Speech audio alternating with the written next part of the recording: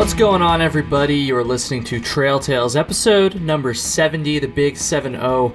My name is Kyle O'Grady. I am a thru hiker. I am a peak bagger. I am a huge hiking nerd, and every single week on this podcast, I chat with other thru hikers, other peak baggers, and other hiking nerds like myself. And let me tell you, this week's guest is definitely a hiking nerd. I don't think he will take any offense to that whatsoever.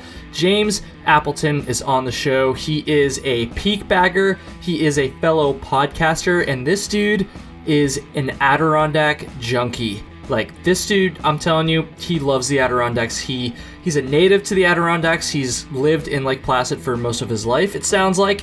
And yeah, he's done the 46, and okay, so this is what I'm talking about. This dude literally created his own peak bagging challenge in the Adirondacks. That's how much of a hiking nerd he is. Like, I am telling you, it was so cool to hear from him.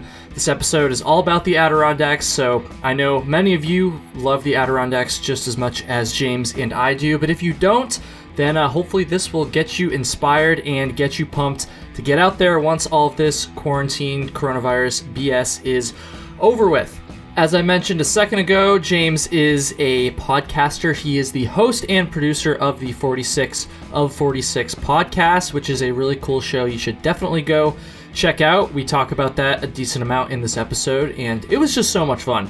I genuinely mean this. I had a blast with this episode, especially after last week's more, I don't know, partially dark episode just talking about COVID and all this stuff. It was nice to not mention that at all during the course of a conversation, and it honestly just got me really pumped to get into the Adirondacks this summer, again, once all of this whole situation is over with. So yeah, it was fun. James, thank you so much. Let's do it again soon. Instagram, folks, go check out my Instagram at TrailTalesPod. My personal Instagram is at Kyle Hates Hiking. I've been having a hell of a time keeping up with posting on both of those accounts and the podcast and the YouTube stuff and everything, so haven't been posting there as much as I'd like, but you should go make me look like a cool social media influencer anyways and go follow my shit. Please. Let's see here. YouTube, my YouTube channel is Kyle Hates Hiking. Just search that. I'll also have a link to it in the show notes. If you like goofy hiking jokes and not taking things very seriously, you might like my YouTube channel. And iTunes reviews. That's the last thing I'm going to plug here. I haven't read 5-star iTunes reviews for a number of episodes now. I'm super behind on that. I don't really want to do one now because I kind of want to wrap this up so I can go do something else. So I apologize, but please go leave a 5-star iTunes review. I'm honestly just going to wait until Baker Bocorny comes back on the show for his next episode, and I'm just going to make him read them. So I will catch up on them eventually. Make it difficult for me. Go leave an iTunes review, a 5-star iTunes review. That would be much appreciated. With that said, folks, let's do it. James Appleton, a 46er, the creator of the Lake Placid Niner Challenge, and the host of the 46 of 46 podcast.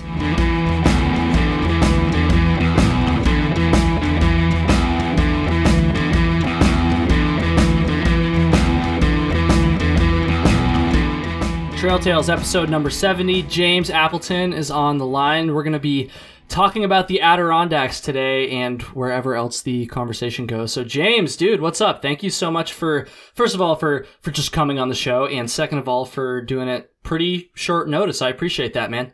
I'm happy to be here. Thanks for having me.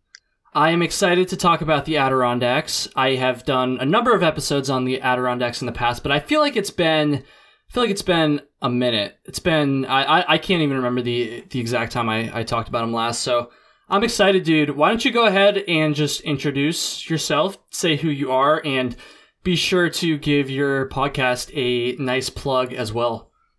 Sure. I'm always down to talk about the Adirondacks. So my name's James Appleton. I live in Lake Placid, New York, right in the smack in the middle of the high peaked region of the Adirondacks. I do indeed have a podcast as well, just like Kyle. It's called the 46 of 46 podcast, where it's an Adirondack hiking podcast. Mostly go through trip reports in kind of a storytelling narrative way. And now recently I'm also doing conversations and different subjects with a guest on the show, similar to this show and most podcasts people listen to. So I'm playing with all sorts of different formats these days. But yeah, if you want to check it out, that's what it is. So I grew up in Lake Placid. Never went hiking ever. What? Didn't. I mean, I should preface that I didn't care about hiking. When you grow up here, you end up still hiking here and there for this or that. You go with these people. I remember in high school there was a field trip where we went up Cascade. So it's like you still end up going hiking. But I never cared about the outdoors really in high school. I was too busy playing guitar or riding my BMX bike to really take advantage of the outdoors so much. It didn't come until a few years ago where I really quickly had some time off from work in the summertime, and I decided to just bang out the high peaks, just to do it, and I did. And in one summer, due to work being lining up perfectly to do so, and from there it just the desire to always be outside on the mountains just catapulted immediately. So took quick, and here I am now with a podcast and all.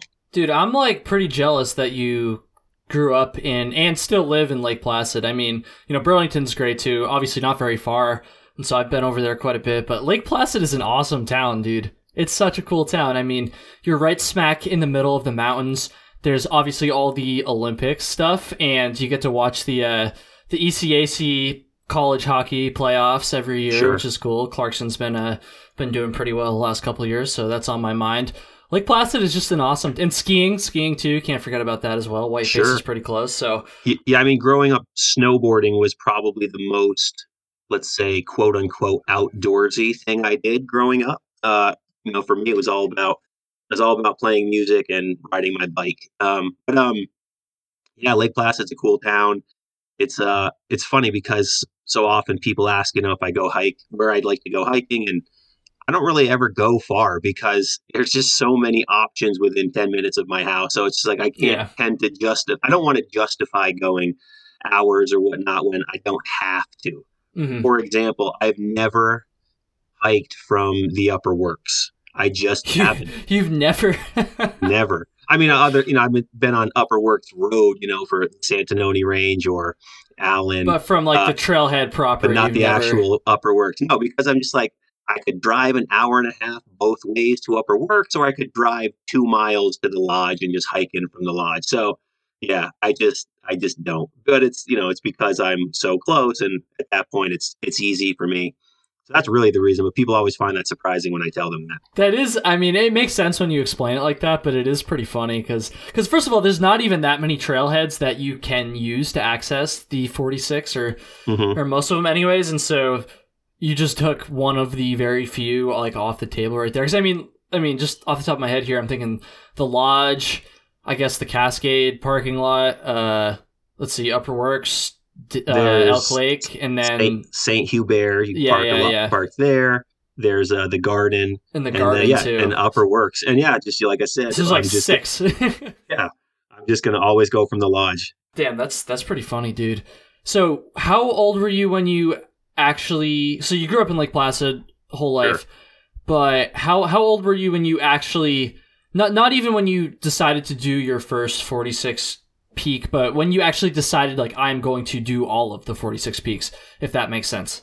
Sure. So, let's see. It was in 2018 that I did it. So, I would say that would be 31 years old. So I grew up in Lake Placid. I moved away, and my wife and I moved back here. We bought a house and sort of did that sort of thing. I work in New York City. That's down where we were, and then we moved back up here. So I travel for work, so I'm always going back and down to New York City for work for sometimes Hopefully days. not right now.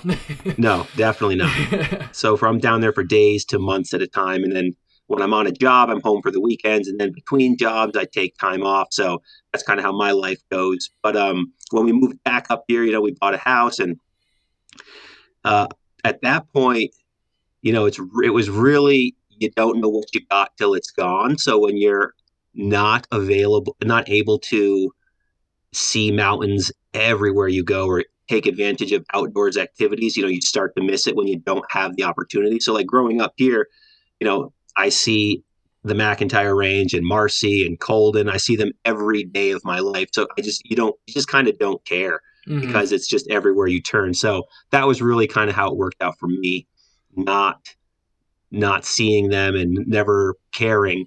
And when you come back here, I was like, okay, I'm going to take advantage of the outdoors because I like being outside. And then hiking is a great activity to do. And it just really from there is where it took off. Once you get up to one mountain, you get to the top, you're like, okay, I get it. I understand why this takes over people's lives. And it took over mine real quick. Mm-hmm. So, dude, 2018, that's like not even that long ago. Super short time ago. That's crazy. Yeah, so in 14 or 2015, maybe 14, when the Saranac Lake Sixer hiking challenge started, I just hiked a bunch of those with some friends or whatever, just for fun. Why not? It's this little hiking challenge. Let's do it. So I hiked 3 of those mountains in a few weeks, one summer. And then that was 2014. And then never went back. Just didn't care. I just didn't care at that point.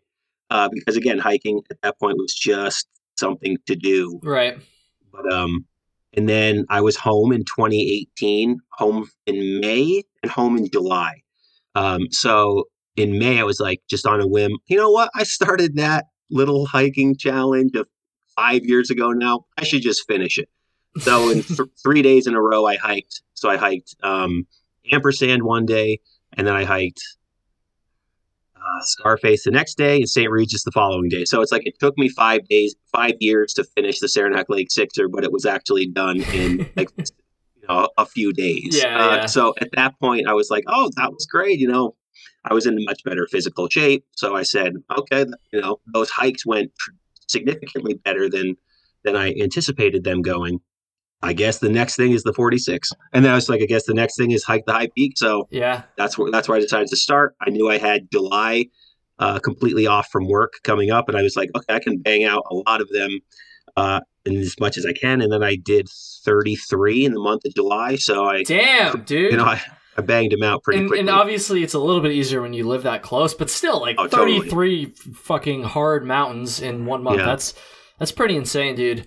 Before we go there, I want to ask you about the Saranac Sixer thing before we get too focused on the high peaks. So I haven't really talked about this on the show. I don't think maybe it was brought up briefly, but that was a long time ago. So the Saranac Sixer thing, for those of you that don't know, it's kind of, it is a peak bagging list, but there's also the Ultra Saranac Sixer part of it, and so it in its essence it's basically just 6 peaks around the town of Saranac Lake. They're all for Adirondack standards. I've only hiked one of them, but for Adirondack standards, my understanding is they're not as difficult. They're not super bad.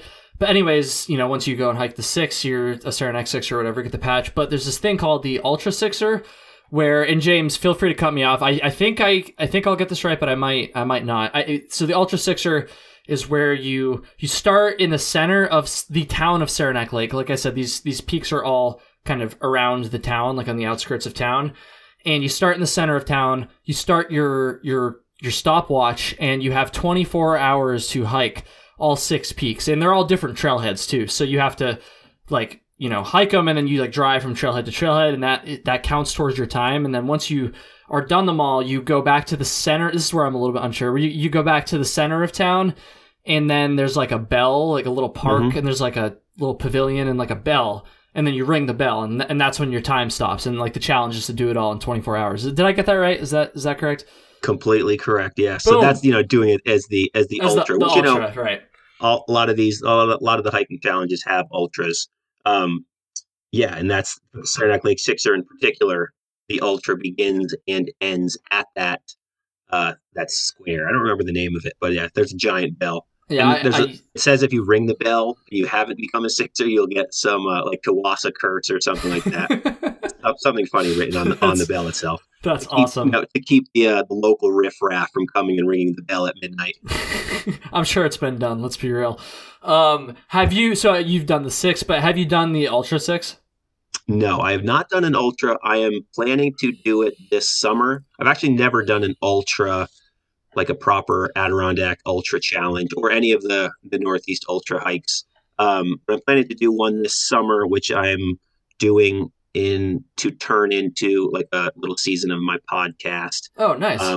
It'll be fun it'll be, six different mountains that aren't on the show already. And it'll just be a different type of experience to listen to, to hear how I'm feeling, how I probably want to die at some point, and, cursing every step. Do you know the stats off the top of my head? If I recall, it's vaguely maybe like 30 miles and like 8,000 or 9,000 feet of elevation gain, something like that.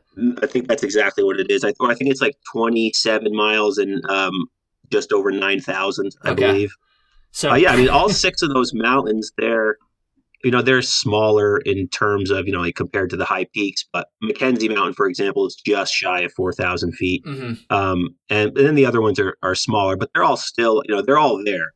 Ampersand's the only one I've done, and I can tell you that it is a fucking bitch. Like it's pretty damn steep. So they're for Adirondack standards, they're easier, but I'm assuming they're not like, I'm not gonna say they're easy either.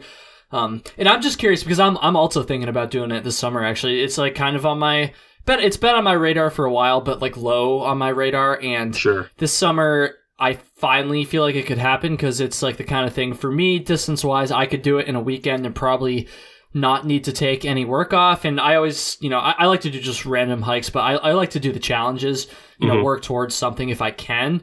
And I've also never done like any sort of ultra challenge or whatever. So I just think it would be fun. So I'm just curious, like, I don't know how much you've thought about it, but do you have like a plan of attack or anything like that? Cause I haven't really planned it at all yet, but I like don't even know where to start, honestly, as far as like strategy.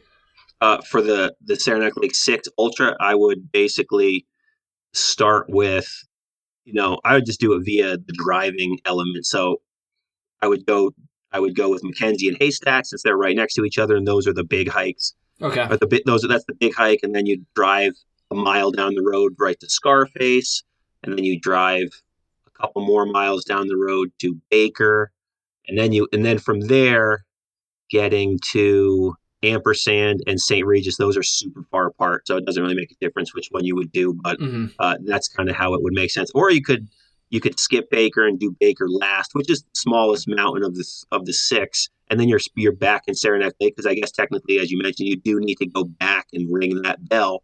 Got to ring the bell. So I would basically do Mackenzie and Haystack first, then Scarface, and then go do probably Ampersand, then drive over to St. Regis, then come back into town to Saranac Lake to hit Baker as the final mountain, which is the smallest of the bunch, even though it still has some steeper sections. That's like a 20-minute up type of mountain, so it's pretty short. And then, then I would ring the hell out of that bell. That's for sure. Because Baker's pretty close to the center of town, right? Yeah, from where the bell is, it's probably a mile away. Okay, if that. So, easy. Yeah, well, nice not easy, quick. not at all, but the hiking challenges, in my opinion, in the Adirondacks are fantastic. I know a lot of people have their opinions of them. Some love them, some are obsessed with them, some don't like them. Most people listening to this like them, so yeah, I'm a big fan. I run one of them. I started the Lake Placid Niner Challenge, so I run that challenge and created that, and I've had nothing but you get like your little haters here and there because anything these days has that, but 99% of the feedback that I get on finisher registrations or Instagram messages or whatever, people are so stoked on the mountains, and they have never heard of half of them, or they never knew these existed, and these were great, and the experience of all of it combined. People just love having something to work towards, and having a list in that regard. A lot of times in life, you'll get people who thrive from a list. They have a something to do specifically, a goal, a task, and they're task-oriented people. Those people tend to love those hiking challenges, and they just give you a good excuse to come go visit this area, go visit this part exactly, of the park. Dude, exactly. I think they're very beneficial in giving the notoriety to some of the mountains and incentive to explore other areas and get the hell out of the high peaks. And it's a big reason I put the Niner Challenge together. So I put it together in 2018 in May. It was a big hiking month for me. I finished the Sixer. And then I created the Lake Placid Niner, and then started hiking the high peak. So I shouldn't say I started hiking. I guess like officially started them. I had already done 5 or 6 of them just like in my life, just here and there, but I didn't count any of those. I redid all of them. And I'd done Cascade like 10 times, but I had only done Porter 0 times up until that point, to give you an idea of how many times I did Porter, but without Cascade, or Cascade without Porter. Dude, tell me about this Niner thing a little bit more. So I've seen the patch a couple times on Instagram, and seen the name, but I don't know any of the mountains. Honestly, I didn't even know that you were the one that started it, to be honest, until this conversation. So I'd love to hear about that. Totally cool. It's not about me, it's about hiking those mountains. That's great. So the Lake Placid Niner, lakeplacidniner.com if you want all the information. It's a hiking challenge I put together basically because I knew and I saw how many people were going up. So I went and hiked in May. I went and hiked Phelps and Tabletop, and I saw the amount of people going up Marcy.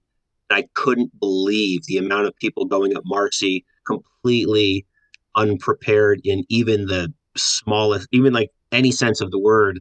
I just couldn't believe it. And I remember talking to different people, and nobody could name any mountain. No locals can name any mountains in the Adirondacks. As far as Lake Placid locals, most are going to name Marcy, Mount Joe, and that's about it. That's pretty much like the only mountains that built out, or maybe Cascade. Some people know about Cascade. Not even like Algonquin? No, most locals. That's like right there. Jesus Christ. Most locals can tell you Mount Marcy or Mount Joe. But basically, I was like, man, there's so many more mountains to explore, and people need kind of this incentive around this area in Lake Placid in particular. So I put together the Lake Placid Niner Challenge, but being kind of a visionary and a creative person, I had like a rhyme and reason to what I was putting together with that challenge, because knowing what the Saranac Lake Sixer was, and it's just kind of just like an assortment of mountains in that kind of general area. So basically what I did was I wanted to build a challenge, and this kind of goes with so I'm very into strength training, with weights and the sport of powerlifting in general.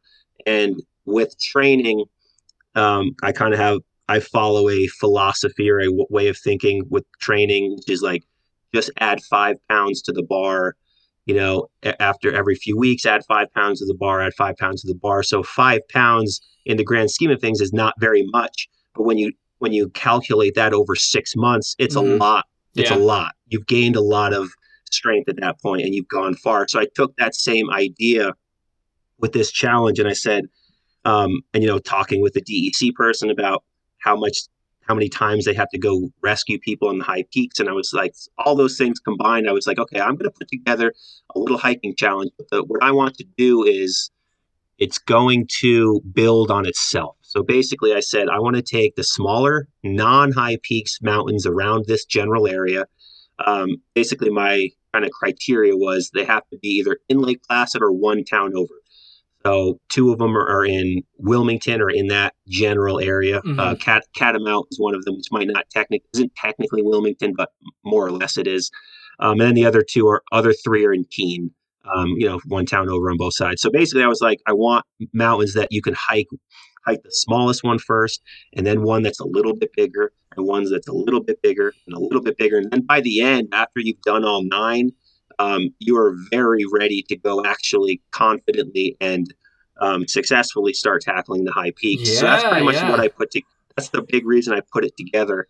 And it's done exactly that. I mean, the amount of people who have told me they wanted to start hiking, they wanted to try it, they didn't know where to start. They did the Niner based on the website, suggesting, like if you're new to hiking, here's the order you should do them in, and boom, boom, boom. And now they're trying to hike the high peaks, or they're just much more confident when they actually want to go out there and want to try exploring other areas or other mountains. So it's done that very well.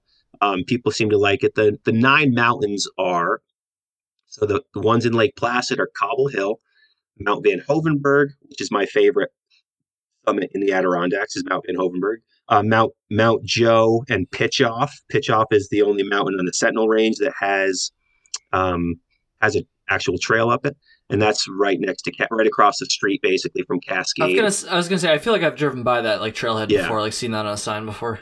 Yeah, it's the Cascade parking is also like the right by that parking. super sketchy, windy, narrow part of what is it, like 73? 73. Yeah, that's the Cascades. It's called, which is the Cascade Lake. Gotcha. You ride across. So it's Mount Joe, Cobble Hill, Mount Van Hovenberg, Pitch Off, and then in Wilmington it's Bear Den Mountain, which is right at Whiteface. So that you park literally at Whiteface, and there's an awesome little mountain there, and you have an amazing view of the actual mount of Whiteface when you get to the top. And then Catamount Mountain, which is in the Wilmington area as well, which is a super kind of hidden gem of a mountain. A lot of people had no idea about that mountain. It's really its own kind of animal, and it's awesome. And then over in Keene, there's Hurricane Mountain, which had a fire tower, which I wanted to have a mountain that has a fire tower since that's a big Adirondack thing. Yeah, man. And then Baxter Mountain and Big Crow, which are two smaller mountains, and they're all those two are very close to Hurricane. Those three in Keene are within like a couple miles of each other in a little triangle. So basically, that's what I put together. Those 9 mountains, and it's done exactly what I envisioned it would do, and it's grown tremendously. There's over 500 finishers now. Nice, dude. Since just 2018, you said, right? And July 2018 is when I launched it. So I had a lot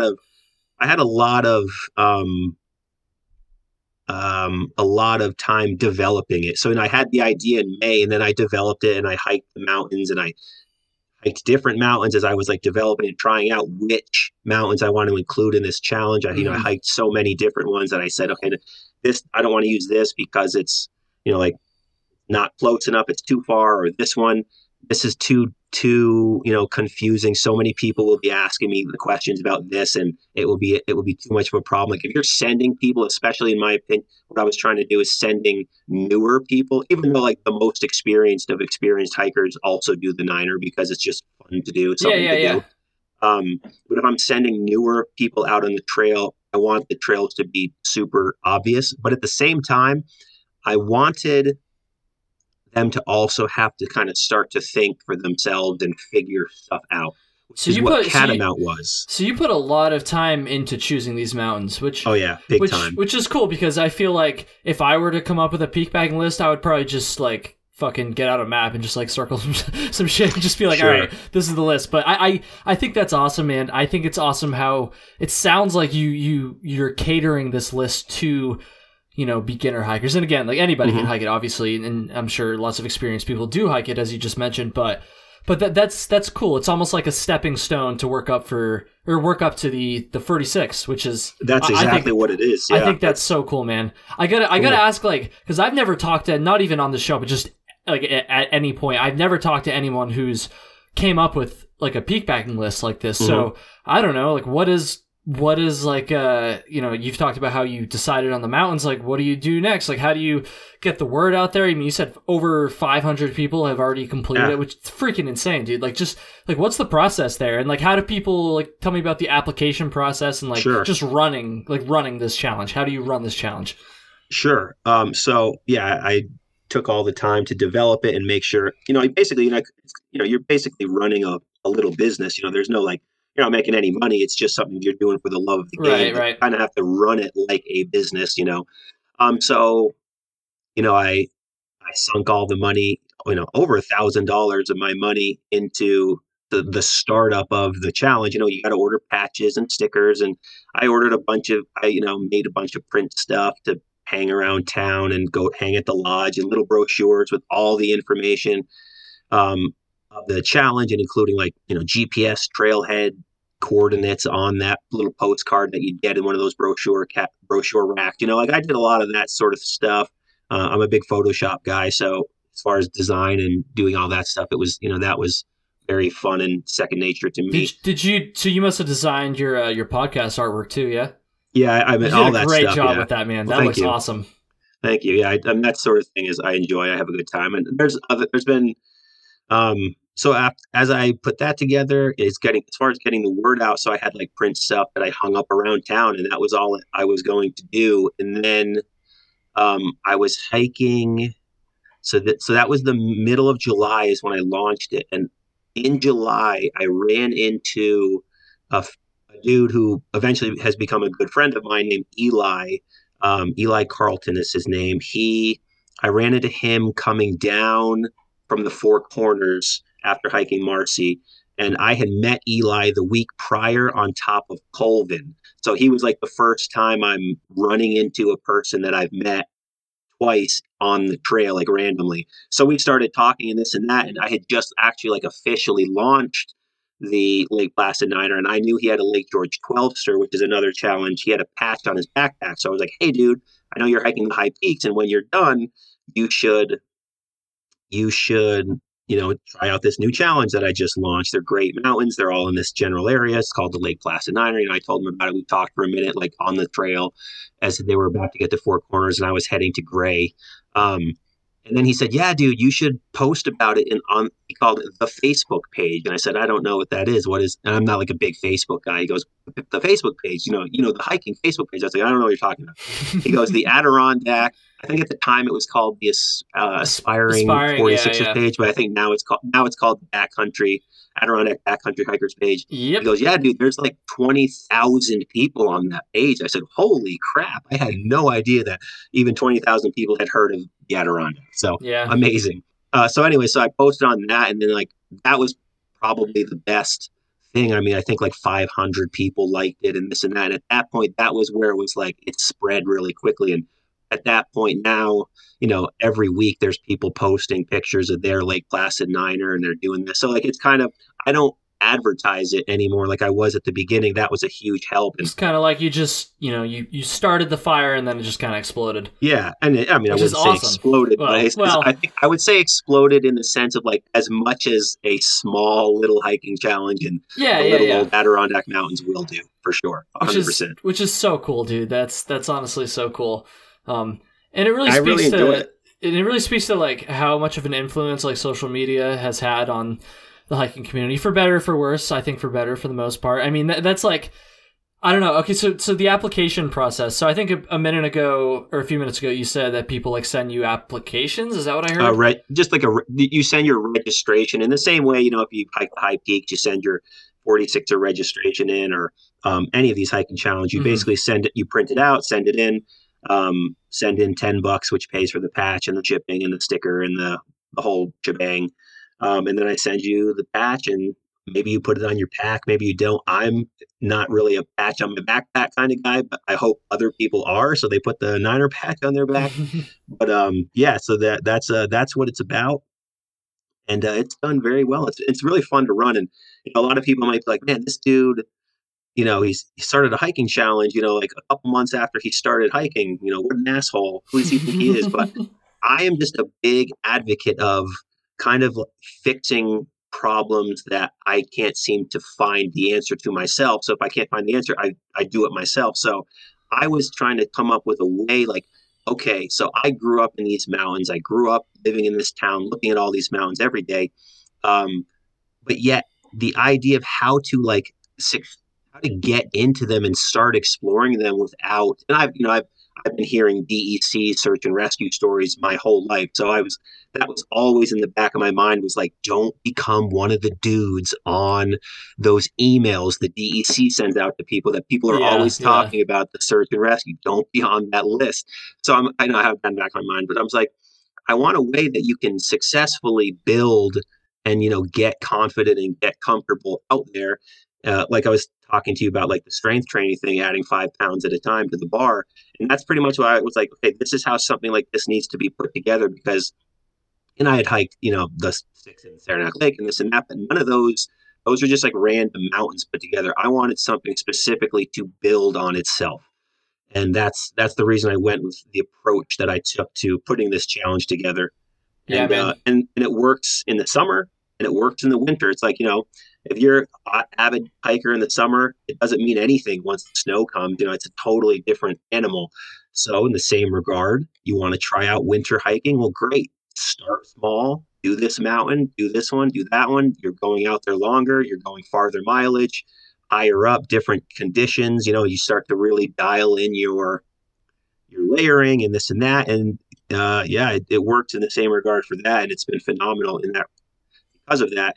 And then also too, you get the ultra people who are absolutely obsessed So with that sort of thing. I was about to ask you about that next, kind of pivoting away from the more beginner aspect of the challenge. Like I was curious if because it is relatively new, if anybody had gone for like the FKT yet. So the fastest known time is Jay Whitborn is his name. He's like a big ultra hiker. He did it in 11 hours and 27 minutes, and that includes drive time. And That's crazy.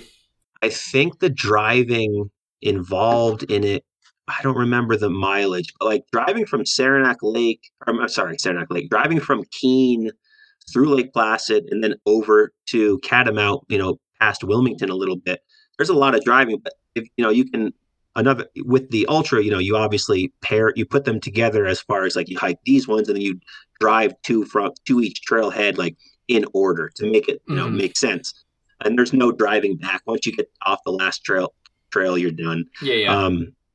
He did the whole thing in 11 hours and 27 minutes. And it is just over 30 miles, and it's just over 10,000 feet of elevation gain. So pretty similar to the Ultra Sixer then, huh? Yeah, it's a little longer, but also too, from everyone who I've spoken to, and I mean, we have dozens of people who have done the Ultra.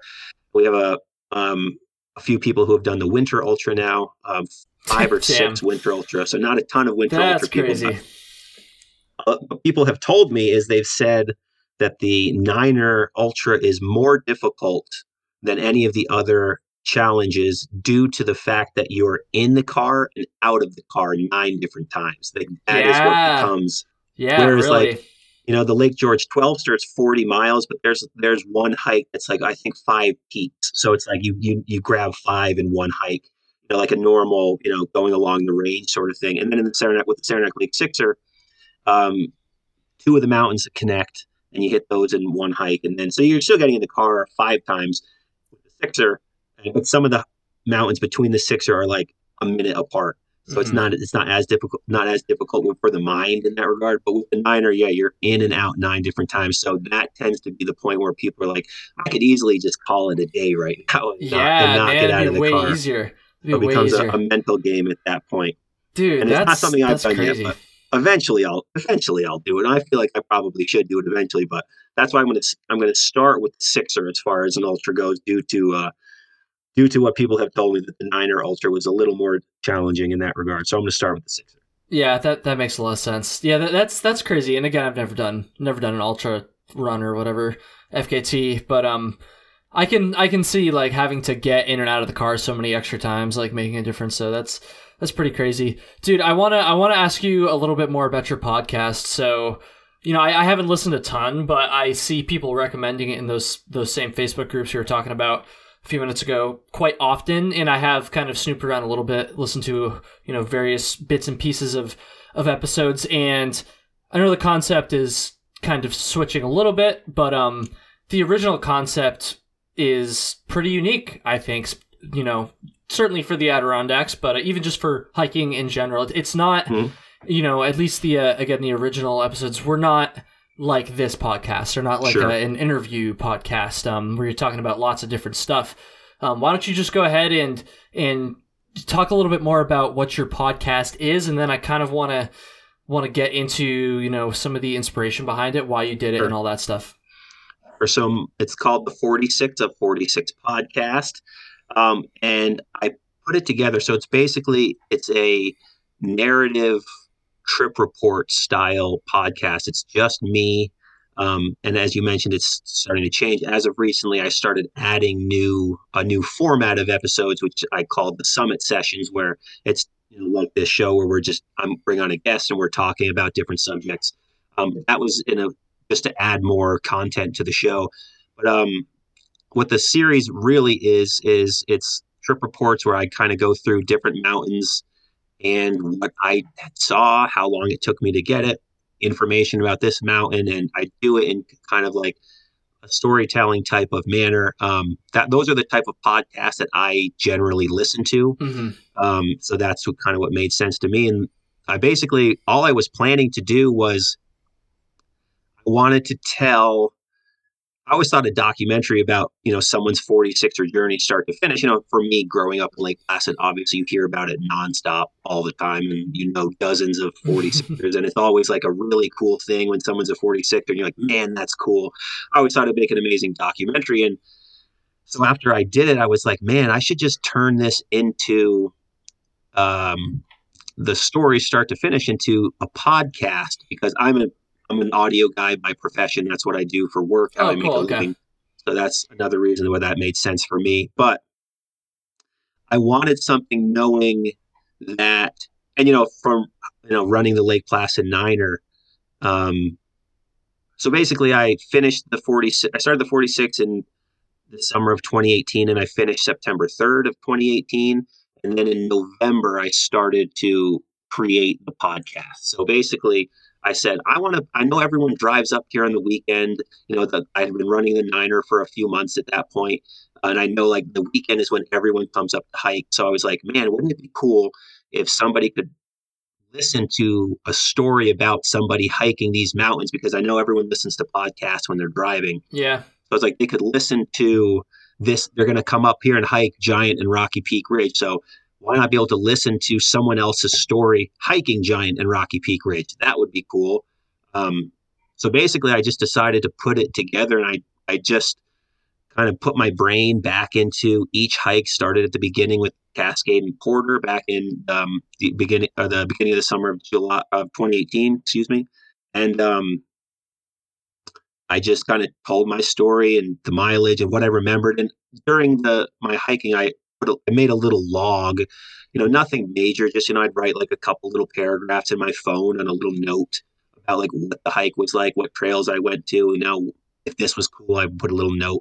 So I had some information before, but then I pretty much just put my mind back to those hikes, and it was shocking the amount of information that would kind of come back to you once you put your brain back in that place. Yeah. I wrote it all out, and then I recorded the episodes and one by one recorded them and added music and added sounds and all this jazz to it. Music and sounds. Oh, damn. That's fancy. Yeah. That's fancy. Dude, well, I sound designed it. So I wanted it to feel like you're on the trail. So, it's like you're sitting at your office, you're sitting in traffic going to work. And I was like, I want to be able to take somebody out of that element, mentally, and make them feel like they're on the trail. So I have music and I have sound effects that I recorded while I'm hiking of, footsteps and rivers and all that jazz. So I basically kind of wanted to create a world where you're transformed to the Adirondacks via your ears. So that's what I did. And my original intent with the podcast was I just wanted to have my whole 46er story documented for me to listen to and to like think back to. It's like, cool, I have this. This is like, I can always remember this. This will be awesome. And then I was like, I could put this out and people could listen to it. And, the mountains aren't really going to change. So in years from now, the podcast will be just as relevant. These episodes will be just as relevant as anything else. Mm-hmm. So I was originally planning to just put out the 17 episodes, which was just like another way for someone to be like, because I'd always see people posting questions or asking questions about how to group this or how to group that. It's like, well, now you can listen to this podcast start to finish. You can each episode. That's so true. Each episode is one day hike. So, and I did them all, via day hikes. I didn't camp because again, I live right there. So I'd rather just hike out and go eat something hot at home and go to sleep in my bed. So that's what I did. And each episode is a day hike. So it's like, you can see how I paired it and just listen to my story. And I thought it was like, everyone, there's trip report blogs and stuff you can read, but nothing out there existed in the sense of like hearing a story start to finish. And that's what I wanted to do. So that's how I put it together the way I did. Such a good idea. I got to say, there's a lot of people that listen to the show that hike in the White Mountains frequently. Mm-hmm. And as far as I know, there's nothing like this that exists for the Whites. So anybody listening out there, unless that does exist and I just don't know about it, somebody listening that hikes in the Whites, like, you should make this for the White Mountains. Like, it's such a good idea. Absolutely. Like, rip that shit off. Like, I don't even care. And, like, do that for the Whites. And dude, I gotta ask you because, like I said, I haven't really listened to like a full episode through. How do you like actually record a full episode just talking about like one day of hiking? Because I do these Patreon bonus episodes And a long time ago now, it was like one of my first ones, if I recall correctly, my idea for the bonus episode was to just talk about like a couple of the hikes I had done, like in the White Mountains, I think it was. And I was like, oh yeah, like I'll just talk about my hike. And then I went through and I started like talking about these hikes that I'd been on, and the episode kind of fucking sucked because I was just like, I was like, yeah, I just parked here and then I hiked here. And at the end I was like, you know what, it sounded great in my head, but it didn't actually, I don't think it was actually that interesting. So the storytelling obviously is a huge part of it. So just kind of like take me through an episode, for instance. Like what do you talk about to kind of fill the time and make it entertaining? Sure. So I work in the film industry. That's what I do for work. So I'm kind of always around this idea of storytelling. It's just kind of like engraved in my brain. Sure. So when I first had the idea of doing the podcast, and I should say another thing. So as I mentioned, I was originally planning to just release the high peak, my 46er journey, start to finish. This is it. Here you go, everyone.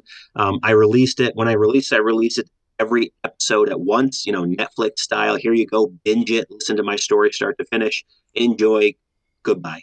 And after I did that, I just constantly was getting messages from people asking for more episodes and more content. I was like, okay, I guess I'll just keep doing it. Why? I mean, I'm still hiking, so I could easily just do it. So naturally, the next progression, because I released it in March of last year. So at that point, I had been winter hiking, and that was the first winter of the Lake Placid Niner being in existence. So I was like, okay, I guess season 2, if you want to call it that, will be the winter Lake Placid Niner. Why not? So I did a new season of that, my hiking that. And from there, I've just continued doing more and more episodes, different hikes, different mountains, and I just keep doing it. And now I'm adding other content. But that was my original plan. So when I originally started to do it, I was just like, I'm just going to tell people about my story. So I recorded an episode, and it was me just saying what I did. And I found it was just rambling so much and rambling. And I decided I hated it. So then I was like, okay, and editing those episodes too in a podcast form, it's like you want it to sound right and sound smooth and sound good. And so it just became so much editing. So I decided the best way to do was to write out the story. So I wrote out my story. Wrote out what I did, what I saw. And from there, you can really think about how you want to portray and how you want to tell the story of the day. And you can really think about it as opposed to just kind of going off the cuff. And you can, carve it and, make it what you want, sculpt it the way it should be. And you can add these storytelling elements and add this storyline and this and that and make this funny or, whatever.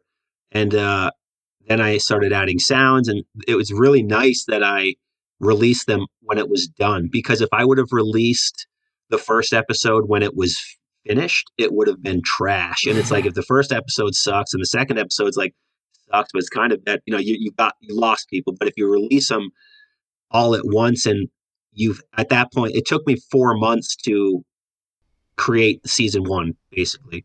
So at that point, it's like the show had molded itself by the end, and it's like now everything's consistent and dialed in, and it was a better product in a sense when I put it out, and I'm like, when I put it out, I was about 90% happy with it. Now, when I listen to the first season, I'm like 50% happy with it. I think the episodes that I've been putting out lately, my most recent hikes and stuff, I've incorporated new elements and, continually progressing it and making it better. Always. Yeah, you gotta get better. Dude, 50% happy with your first episodes is pretty good. When I literally cannot even listen to my first episodes of this shit.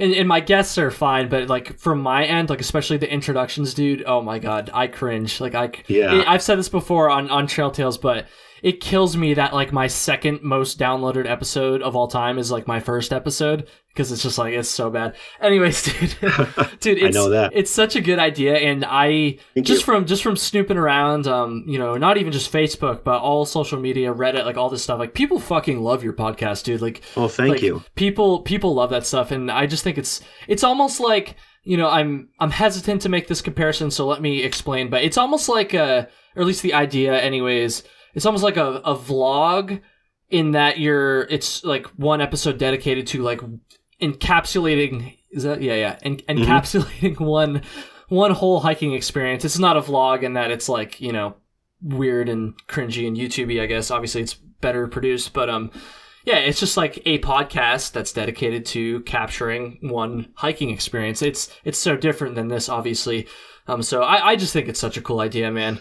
And Thank you. The Adirondacks are like the perfect avenue for that as well, or any peak bagging Especially list like that. with the popularity that this is a peak bagging area. There's through hikes, but for the most part, this is a peak bagging Oh yeah, area due to the there's over 2,000 trails up mountains within 100 miles as the crow flies. So it's like that makes sense, and it's so popular, and people are always driving up here, and this sort of thing didn't exist. I mean, there still isn't really an Adirondack specific podcast.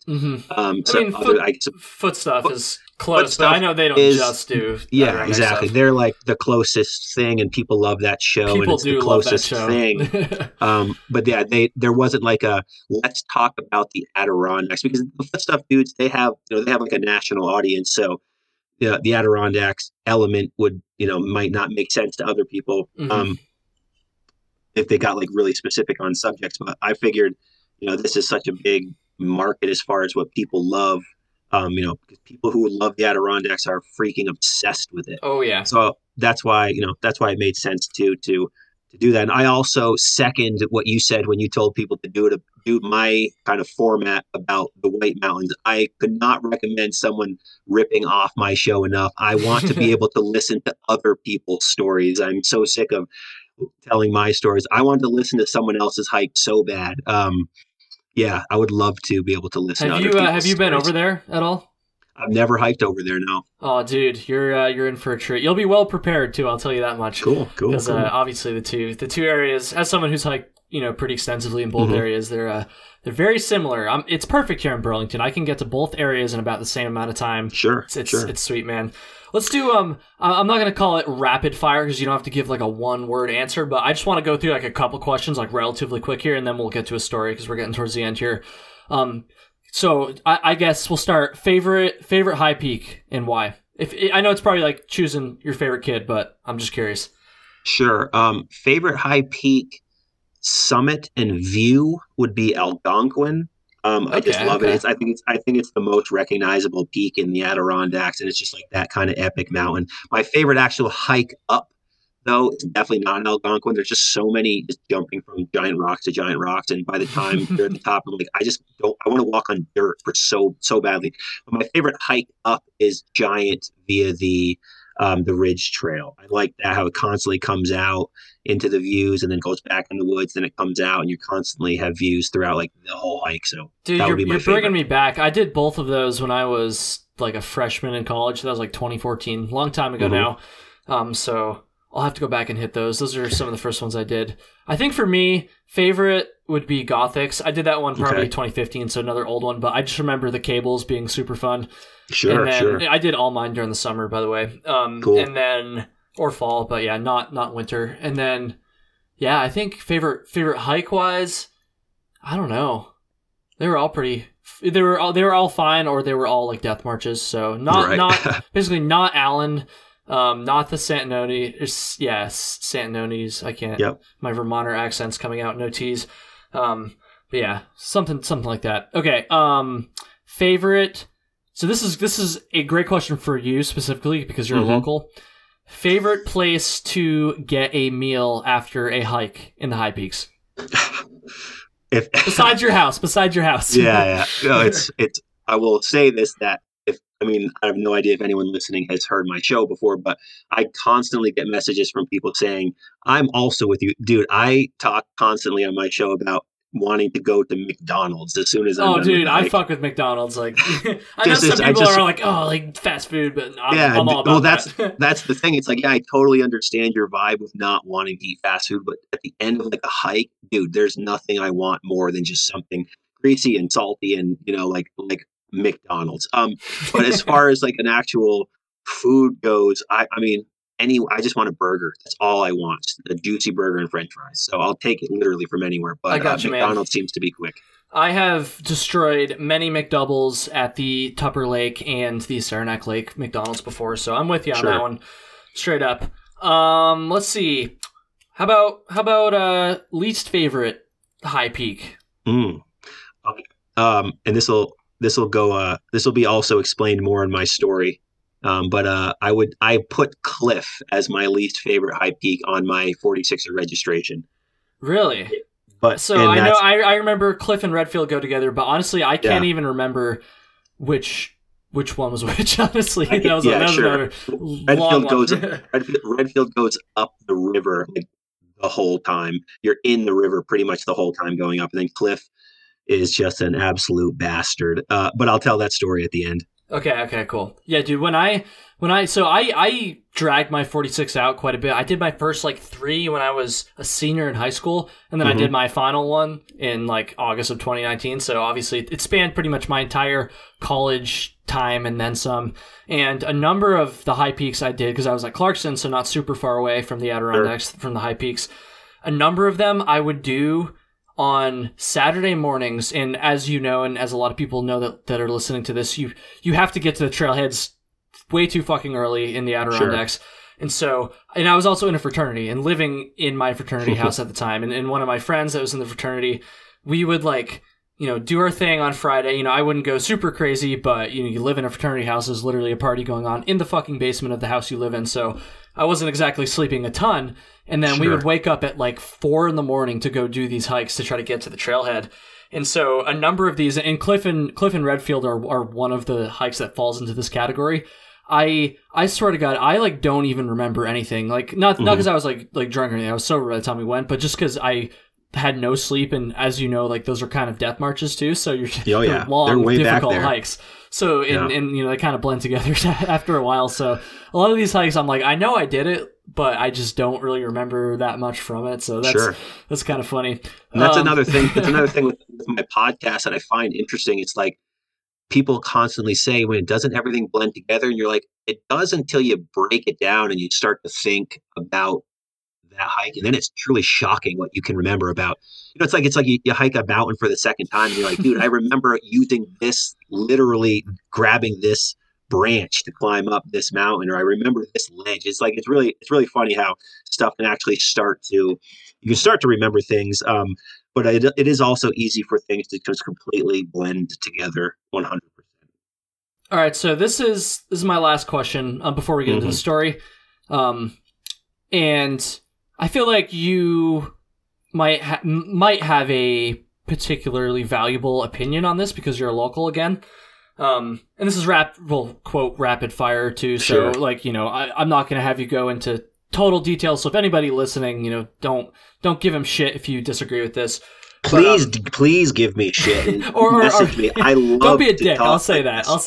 I would love to have a conversation about anything with it. Don't be a dick about this. But anyways, the overcrowding issue in the Adirondacks. What's I don't want to say the solution. I feel like it's not that cut and dry. But what is the direction you would like to or how would you like to see that resolved? Hopefully, if that makes sense, or just a step in the right direction. We'll keep it high level. I could do an entire episode with you on this subject. I'm sure you could, dude. I'll get very heated about this subject. I don't think there's an overuse. I think the word overuse is stupid. I don't think there's a problem. Yes, this is such a big, popular place now, and there's so many people coming.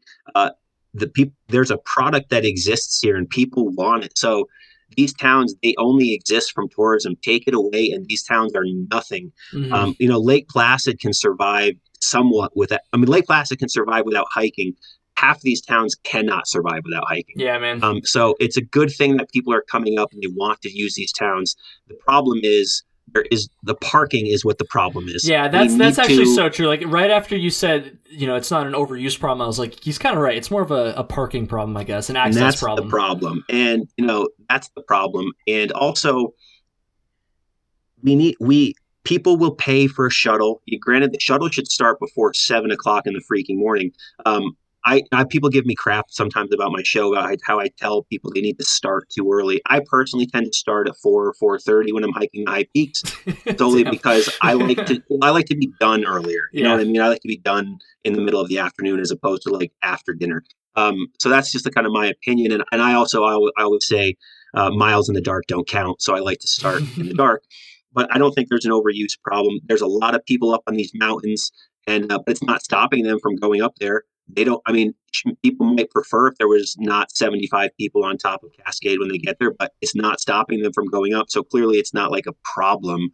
The trails weren't designed for the amount of use that they're getting right now. Of course, obviously the trails are going to constantly need to be fixed and, dealt with, and that requires money, and, New York State has no money. So there's a whole episode here about this subject, but overall, I do not feel there's a problem with overuse or overcrowded.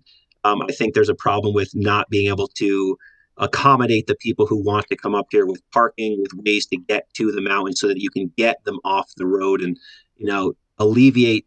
Obviously, there's a problem with people parking along the road at Giant and at Cascade. We get it. But other than that, I think that we have enough space to clear out a few more parking lots in the woods. We can sacrifice a few trees, people. We've got a lot of them. So that's kind of how I feel. And I just think you need to accommodate and welcome people to come here. It's in a business sense. You want people to come use the mountains, and you want them to use it respectfully, and you want them to use it, in the manner that they should be using it.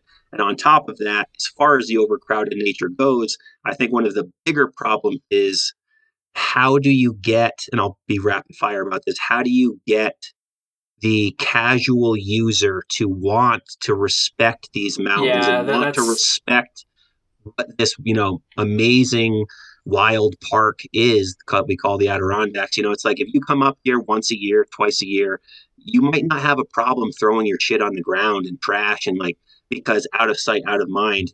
But if you're up here all the time, you're never going to do that. You're going to pick that asshole's trash up. Of course. It's like, how do you instill in these casual users the desire to treat it with respect and keep it what it is? I think that is the bigger challenge. And obviously education, quote unquote, is how you do that. But nobody needs to be told they shouldn't throw their trash on the ground.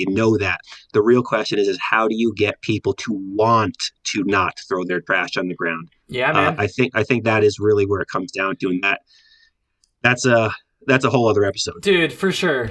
And we should definitely do another episode, by the way, because sure. I feel like yeah, we could have plenty to talk about. It is, everything you just said there sounds pretty reasonable and good to me, honestly. If I would love for people to tell me I'm wrong, and let's talk and explain why. Yeah, and let's have a conversation. There is a conversation going on about it. If you're listening and you're not an Adirondack hiker, and you're not really sure what we're talking about, you might be thinking hiking is just more popular now. There's more people there.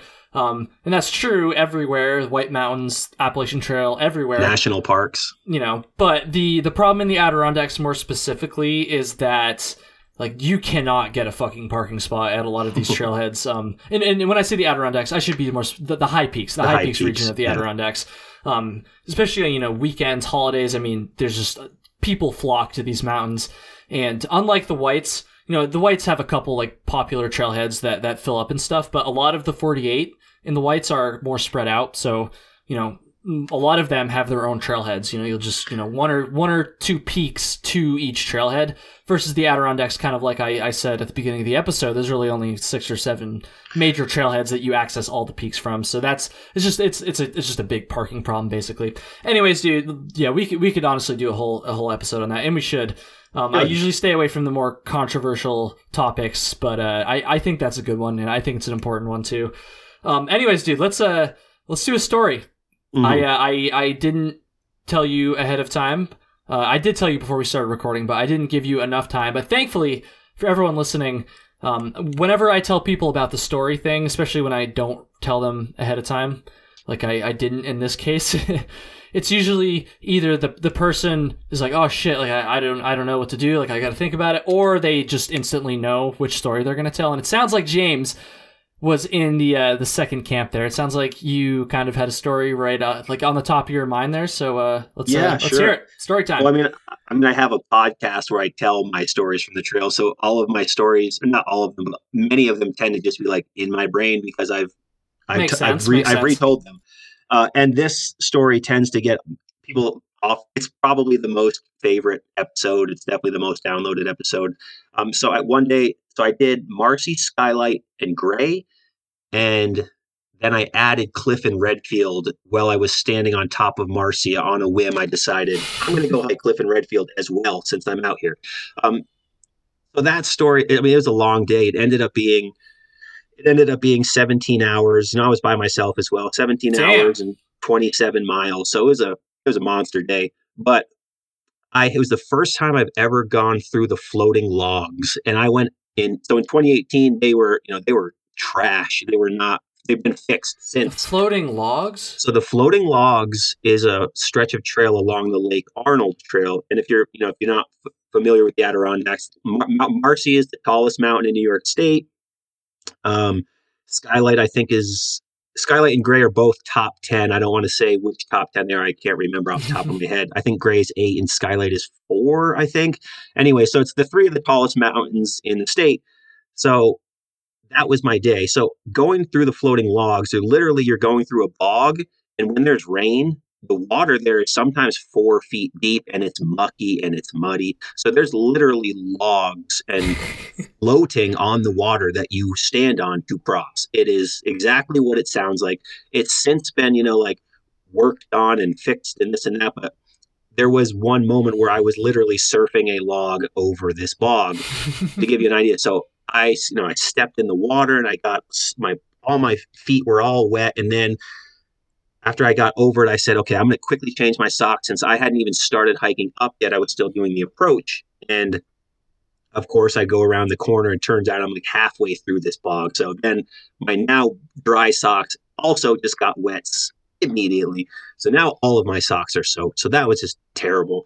So anyway, so I eventually get over the floating logs and I say, I am never coming back to this godforsaken stretch of trail ever again. I freaking hate it. And I let it be very well known in the podcast episode, Marcy, Skylight, Gray, Clifton Redfield, how much I disliked it at the moment. But anyways, so then I went up and I hiked up Skylight, Gray, and then eventually ended on Marcy. And at that time, it was only 11:30. I was on top of Marcy at 11:30. I started that day at 4:30, and so it was before noon. The sun was shining. It was a beautiful day.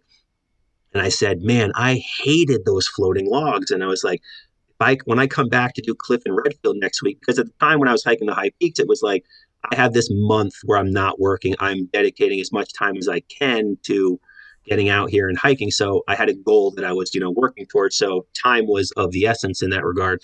So I was on top of Marcy and I could see Clifton Redfield. And I was like, man, I know if I hike back down where I just came, get off Marcy and then bang a left. And I was looking at the map. I was like, it's only half a mile to the Clifton Redfield junction. And from there, Cliff, I think, was a mile up and Redfield was 1.2 or something like that. So I said, so in my brain, I was like, oh, it's only another 2.5 miles. Well, actually, no, asshole. You got to double that. It's actually 5 miles that you're adding on top of the day. But in my brain, it just didn't seem very long. So I was talking to the summit steward on top of Marcy, and summit stewards are always up there in the summertime. They keep people off of the alpine vegetation, and they're just like employees that are up there doing God's work. Love all the summit stewards and what you do. Great job. You should be paid more than you are. Anyways, so I'm talking to this one steward, and I said, what do you think about me adding Clifton Redfield to the day? Does that sound crazy? And he goes, well, it is still early. It's pretty sunny. How good do you feel? And I go, I feel pretty okay. So he's like, I mean, it's not crazy. I mean, I could tell he was very hesitant to tell me it's a good idea. And understandably so. Of course, because it's already a 20-mile day, just doing Marcy, Skylight, Gray, Clifton Redfield. So to add 2 more high peaks to the day, just like on a freaking whim, is definitely something I also wouldn't have just told someone to do. Yeah. So he was hesitant. But anyway, so I call my wife. I say, hey, guess what? It's 11:30. I'm on top of Marcy. She knew that was the last hike of the day, or last mountain of the day. I'm going to go add Clifton Redfield since I'm already out here. They're not far. So, she has no idea. So she's like, all right, cool. Keep me posted. Call me when you can. Let me know how it's going, whatever. So she then called her brother, who is also a 46er, and he's the dude who helped me kind of map out where I'd go. And he was, at the time when I hiked the 46, he was the only person I know who hikes. So he was kind of who I'd bounce all my questions off. Sure. And So he, immediately got out his map and was like, so he's doing about a 27-mile day right now. So she was like, oh my God, what is he doing? What an idiot. And then, so I get back down the mountain. I go, okay, I'm going to go do this. I'm going to hike down. So I start going back down and I get off of Marcy. I go left, start hiking over to Hike Cliff in Redfield. I get there. I decide, okay, I'm going to do the longer mileage hike first to save the shorter mileage hike for the second. So I went up Redfield first, and I was moving slow. I was already moving slow, and I was already out of food other than like your snacky stuff. So like, lunch was gone, and like the big bulkier food was gone. All I had was like, random candy or whatever, peanuts in the bag. So I'm hiking up Redfield. I was going slow. It was one of those like you hike, maybe every 5 minutes you're just like kind of stopping because you're kind of bored in a sense, and you're like you wish someone else was with you, and you're kind of tired, and you're just like you just want to be at the summit. So it was a slow moving mile 1.2 or 1.3 up. Eventually made it to the top, took a picture, came back down, and then I went over to Cliff. Let me tell you about Cliff. I freaking hate Cliff. The beginning of Cliff is like a freaking football field size mud field. And I'm talking like lose your boot in the mud. It's so deep and so thick and so nasty, and it's just completely unavoidable. Like if you look at the woods around it, it's like you can see how many people are desperately trying for their lives to get away from this mud, and it's just you can't. It's so long and it's so much and it's so deep, and I hated it. And at that time of the day, mentally, I just was just cursing up a storm at this damn mountain. So I hiked up the mountain, and eventually came to some actual like kind of cliffs that you're climbing up, and climbed up those, no problem. And when I got to the top, there were these 4 women coming down, and I scared the hell out of them. It was the only time I've ever had someone literally like yell because I startled them because they didn't, I'm by myself, so I'm not really making any noise. I came around and the corner, and then she literally screamed. So that was bad. Sorry about that. Another reason why I now like click my trekking poles when I see people on this trail. I usually hike solo, so I try to avoid that now. I click my poles together so they hear me. But anyway, so I get to the top of the cliff, and I'm like, oh, finally, I'm here. And then you're at that area where it feels like the summit. I didn't really study the map too much other than where the trails were. Like I didn't really look at like the actual terrain on the map because I was just about going up it at this point. Mm-hmm. And it turns out I was on a false summit. And let me tell you something. I may or may not have bent my trekking pole out of frustration. And I was not at the top at that moment because my day was just going so badly. Not badly, but I was just like, I was dead. I was shot. I was ready to be done. Yeah. So I kept hiking up. I made it to the top of Cliff, took a picture, stayed up there for maybe 10 seconds. And I was like, nope, I'm back down. I hate this mountain. I want it to die. I'm going to burn this mountain to the ground. Mentally, I was not in a good place. I was like, oh, it's fine. I was just, like in a joking way. Yeah. Mentally. We've all been there. Trust me. Yeah. So I start hiking back down, get down to I'm 8 miles from my car at that point. So I think when I got to the top of the cliff, I had been out there for like 13 hours. So it took, I think it was like 5 hours to go from the top of Mars. It took basically the same amount of time to go the first like 15 miles as it took me to go the additional 5 miles or something like that. It was stupid. And I was still 8 miles away from my car at that point. So as you can imagine, I'm not doing well at this point mentally. So I start hiking down, and when you're at that point where you're just like in the most beautiful area in the world, it's like you're on the mountain, the views are just out of control, nice. It's a sunny day, and you don't give a shit about anything you see in front of you right now. Oh yeah. That was how it was. I just did not care. So anyways, I get back down, and it was at that point where I was like, oh crap. I completely forgot that just a few hours earlier, I swore that I would never, ever go back across the floating logs. I was never to come back here, I said to myself. It completely, I didn't even remember that element that, of course, if you're going to, because originally I was going to go over Marcy down a different trail and I have to go back to them. I was like, for whatever reason, it just didn't process in my brain that if I go back down and hike these mountains, I am going to have to cross them again. So I start hiking over to them. I eventually come to them. So I'm floating, literally floating on logs back, and then floating along, and I get to the literally, dude, it was like from a movie. I get to the end, I step off one of the log that I'm on onto the ground to the grass, and then snap. The log split, and literally my whole body just dropped into the 3 feet of mud and water and muck. And so my whole left leg just completely submerged up to my waist, and my right foot was on the bank. And there was this little mother effing little branch that I happened to be able to grab. And all of my weight was being held by that little branch. Because if that thing snapped, I was going back first, completely into this mucky swamp, 3 foot deep water mud. And thank God that little branch held, and I was able to like balance and pull myself up. And it didn't. It freaking held, man. God bless that little branch.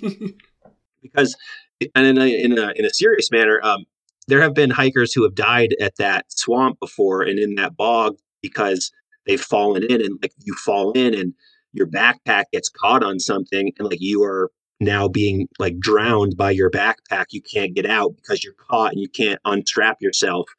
So it can actually be a very dangerous spot if there's been a lot of water there. And at the time, it was super high. So I was back there again this past summer, and it was like you would never know it was this treacherous place that I once visited due to the water level and the fact that they like fixed up the trail as far as the logs go. They were attacked. But anyways, so the log snapped, completely broke, and then it was just completely snapped off. So I got all muddy. Thank God that route held. I got out, and then I just very slowly walked the rest of like the 6 miles back to the car. And I didn't expect to pass anybody, but I did end up passing various people. And I was totally the solo hiker late in the day that was just way too excited to see people and too happy to be like, hey, what's up? Hey, let's have a conversation right now. I just really need to talk to someone. And these people are like, yeah, dude, I'm just going to walk past you and go to the lean-to. It's like, yeah, you guys want to like hang out for a second? Or are you like, hey, well, let's stop and have a drink of water? You know, I was that crazy hiker at that moment. Eventually got back out to the car. Thank God. So 17 hours later, it was 9:30 when I got out, and I Damn, man. And I started at 4:30 in the morning. 4:30 to 9:30. Is that 17 hours? 4:30 to 9. No, that's more than that. No, that's 17 hours. That's 17 hours. Shit ton of hours. It's 17 hours. So going with our conversation earlier, so I said, I need to get McDonald's right now. I don't care. I just want some McDonald's. So it was 9:30, you know, I think it was a Friday. It was Friday night. So obviously they're open. So I drive to McDonald's. I drive to the drive-thru. Hey, hello. Trying to order, nothing, silence. So I drive around, and on the freaking window, taped to the window, is a loose leaf piece of paper that says, hey, sorry, we're closed at 8 tonight. Sorry for the inconvenience. I was absolutely devastated at this moment. It's all I was thinking about for literally hours, dude. For hours, that's all I'm thinking about. So I ended up driving over to Saranac Lake, which is where I was going after they were open. Thank God. And it was the end of the beautiful day. But that was easily my longest day on the trail, longest mileage day to date, and longest hour day to date. And it was solo, and it was just like a spontaneous addition that added an absolutely insane amount of mileage and hours to the day. I don't recommend adding that type of thing mid-hike. You never really know if it's going to work out. Fortunately, it worked out okay, and it's a funny story now. At the time, I wanted to die, but it worked out well. But that tends to be the fan favorite episode as well of my podcast and my hiking through the high peaks. But that's always my fun story. Dude, so good. Well, I'm glad you made it out okay. I'm glad you got your McDonald's after all. You got to earn it, man. You got to earn it. You got to earn the 46. You got to work for it, dude. That's funny. It's funny because you made it out okay. Exactly. We can laugh about it because it was okay. You know, the amount of times you hear about hikers who make these decisions at the moment, and it turns out very badly. Yeah. It makes it easy to laugh at ours because it was okay. It worked out well. I'm glad it worked out okay. Dude, thank you. This was awesome. I am so excited we get to talk about the Adirondacks. It's honestly, dude, this is the time of time of year, now that it's starting to warm up a little bit, that I'm just like raring to get back out there. So this is getting me pretty pumped. Cool. I have some plans in the Adirondacks for this upcoming summer. Message me. I live about 2 miles from the Adirondack Lodge, so I'd love to. Dude, I was gonna say we can grab a beer at the the Lake Placid Pub and Brewery, if I recall. I haven't been there since I turned 21, but I've gone there a couple times before that when I was a kid and stuff. So it's still there. Cool beans. Dude, thank you so much. Why don't you go ahead and just plug your website for your podcast and anything you want where people can go find you and check your stuff out.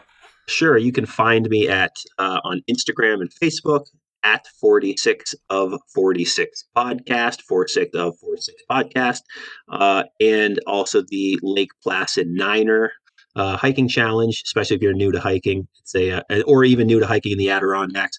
It offers an unbelievably diverse experience hiking around the Adirondacks. Tons of different types of mountains, different types of terrain, all sorts of different views. It's a very collective experience, and I highly recommend any of those mountains, whether you hike it for the Niner Challenge or not. Great group of mountains. Good stuff, man. I'll have a link to all that stuff in the show notes as usual, and I think that's going to do it. James, thank you so much one more time, and thank you to everybody listening. Have a good one.